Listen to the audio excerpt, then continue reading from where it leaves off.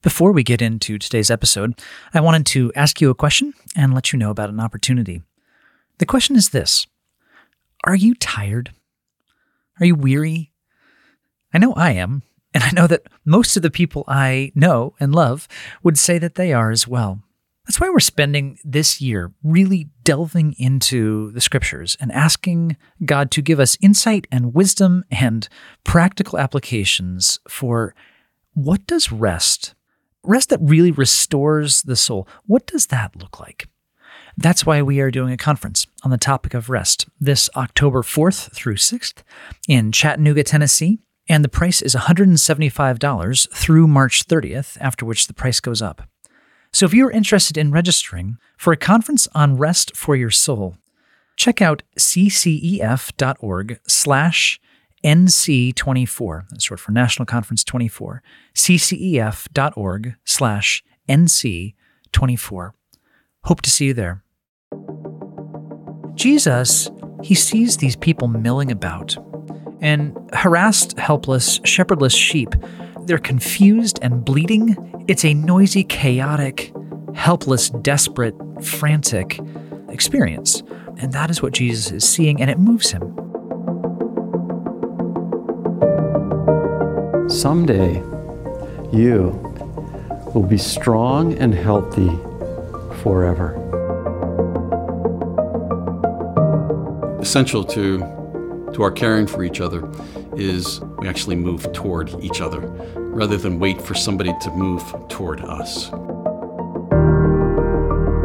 Every person is wrestling with those two basic problems: problem of identity, problem of evil, whether it's coming at me or coming from within me. What is so remarkable in how the Bible approaches people in suffering, fully cognizant that they feel he's far away, is over and over and over again. It says he's near.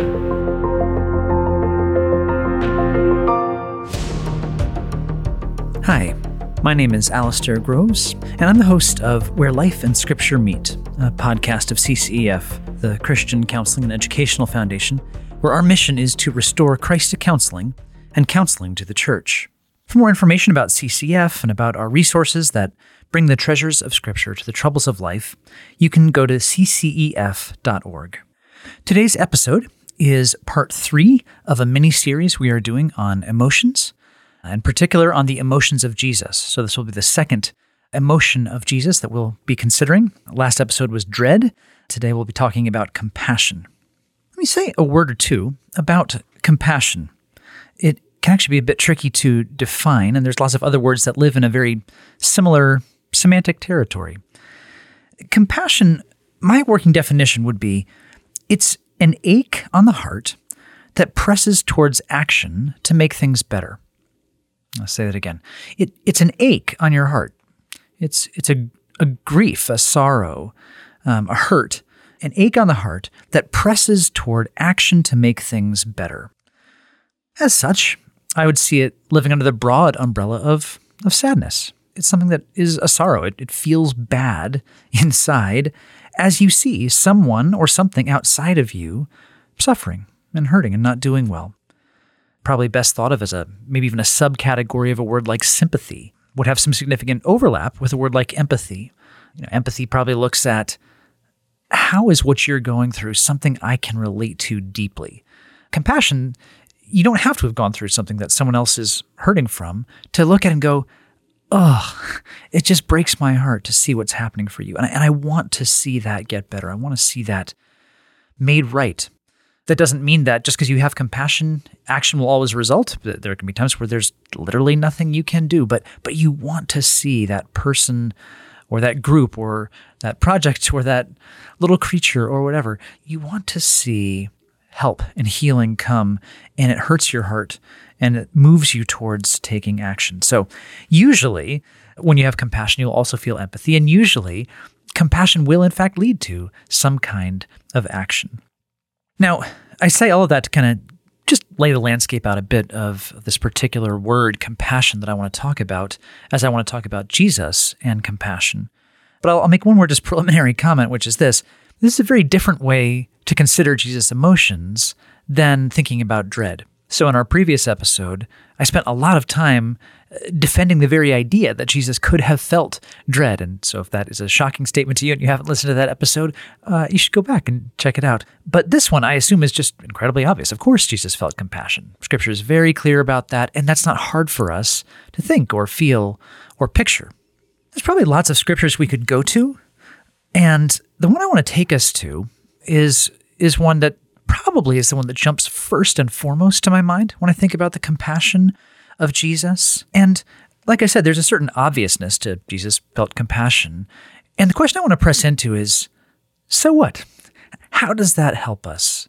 How does this thing we know to be true actually meet us where we are? So I want to understand a little bit about where Jesus' compassion is and what it looked like, and then think about what do we do in light of that. I'm going to look at Mark chapter 6, verses 30 to 34. Let me just read that to us. The apostles gathered around Jesus and reported to him all they had done and taught. They've just gotten back from an extended missions trip where he sent them out, essentially. Then, because so many people were coming and going that they did not even have a chance to eat, I like food, so that quickly sets the scene for me and the intensity of what they're dealing with here. He said to them, "Come with me by yourselves to a quiet place and get some rest." Here we are already seeing Jesus' compassion in action. So they went away by themselves in a boat to a solitary place.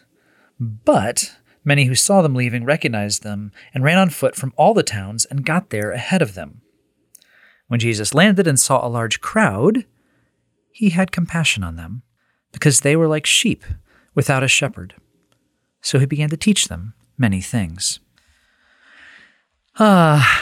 He's a lovely, lovely Savior, isn't he? I mean, how can you not just be in awe of someone who, here he is, they're trying to get away for a retreat, and he sees and has compassion on his disciples and is doing this to bless and help them. He himself, of course, is bearing more burdens than any of them. And they get there and they find that there is literally a horde of people. We'll go on. And this is the setup to the feeding of the 5,000. So there are literally thousands of people waiting to be served and loved and taught and then ultimately fed through a miracle. And Jesus sees them and responds with compassion. He loves them. He teaches them good things. He feeds them. What does it mean that Jesus had compassion on them? We get a little picture of it in what he does, obviously, where the ache on his heart leads to action to help them. Matthew, in Matthew chapter 9, it speaks of a similar event and talks with similar language about Jesus having compassion for these shepherdless sheep and uses the phrase in Matthew, they're harassed and helpless. And I particularly like that phrase. So Jesus is coming and he's watching and he sees these people milling about.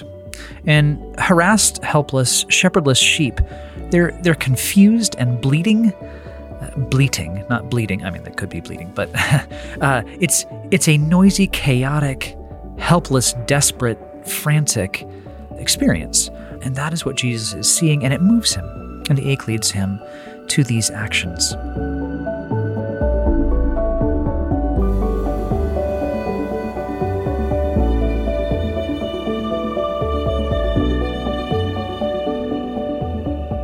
Now, that's great, but I'll be honest with you, I struggle with this passage.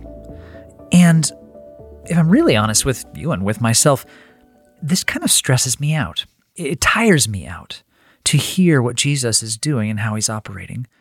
Because when you look at the passage, it's hard not to come away concluding, okay, even when you're really tired, this is what it looks like to follow Christ. You keep serving. You finally were getting away for retreat and rest and relaxation, but the world caught up with you and there were more needs to fill and there was a crowd of more things to do. And so here's what it means to be like Jesus is you feel a deeper compassion. You muster up a sense of love and care for the hurting, harassed, helpless sheep out there and you press in and you don't stop and you keep going. And after this event, Jesus will send his poor, tired disciples off in a boat and he himself will go on to stay up into night and he will pray and he will be the one to actually dismiss the crowds and let his helpers, who should have been the ones dismissing the crowd in the normal course of events, he'll let them go and serve them. And you just watch and it's just hard for me not to go, man, I can't I can't do that. I don't want to do that. That's not where my heart goes. In exhaustion, I get compassion fatigue. I get that sense of, I know I should care more. I know I should be moved, but right now I just feel overwhelmed. And as I've thought about this particular dynamic in my own life, which I'm betting is not unique to me, I find that it's especially exacerbated when I'm operating out of a sense of obligation and a sense of guilt that I'm not doing enough and I'm not caring enough. So compassion really, for me, it's a word that hits me with a double whammy. It's not just that I should be trying harder and doing more and I feel guilty that I'm not. It's also that I should be caring more. I should be loving more. Running into a lack of compassion or a low end, last little ebb of compassion is to me often a place where I just see I am not loving my neighbor as myself. I'm not loving as God loves. I feel just the weakness of my own heart and the weakness of my own ability to love as I am called to. My daughter the other day was home on a sick day from school, and we came home to find that she had made an apple pie, which was delightful and wonderful that she was choosing to use her experimental capacities as she gets older of, hey, let's go on a little baking project. And so she was trying to talk about, she was like, there's lemon zest and lemon juice I was supposed to have, and we didn't have any, so I didn't know what to do. But it's got me thinking about lemons and squeezing, you cut a lemon in half and you squeeze it out to make an apple pie or whatever you're making. And sometimes with compassion, I feel like half of a lemon that's already been squeezed completely through and there's barely the pulp left inside, and I'm trying to squeeze it again and just trying to get another drop of compassion out, just muster up a little more care and effort and energy and love. And that's not good. I know this is not good. I know it's not how I want to live. I recognize the problem of it. But if I'm honest, I see that exhaustion, how easily my obligation and my guilt squash compassion and yet tell me I should have it all the more. And it means when I come to a passage like this, if anything, I kind of find Jesus' example condemning and discouraging.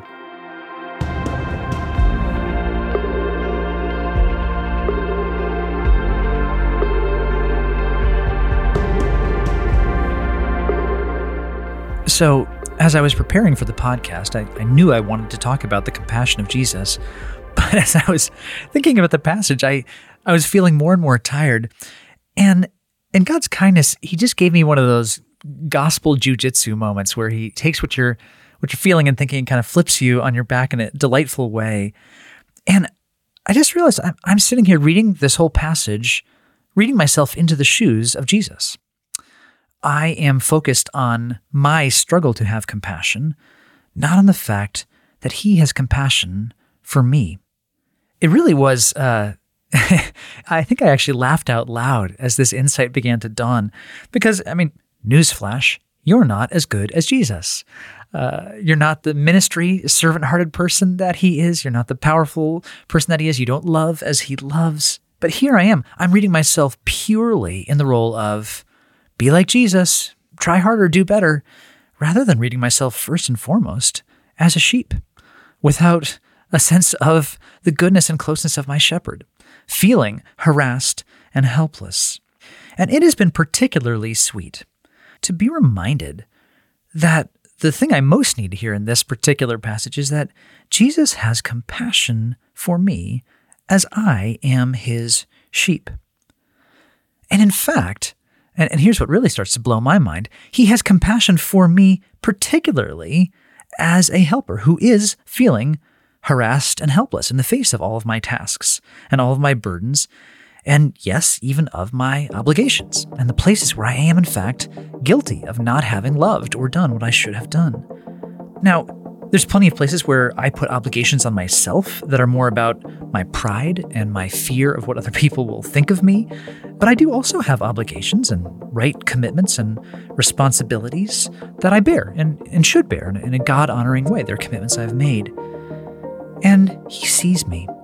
He sees my frantic, bleating, living like someone without a shepherd, harassed and helpless by all these pressures and obligations that I'm desperately trying to squeeze a little more compassion juice into in order to care just a little bit more today to make it through till tomorrow.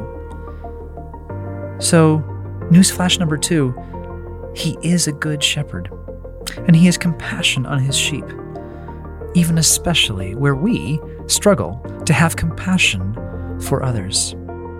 Here's where I'll leave us for today. I just can't think of a better way to grow in sustaining compassion for the people in my life that I'm called to serve. I can't think of a better way to do that than to meditate on and abide in the deep, wonderful, inexhaustible compassion of Jesus for you and me.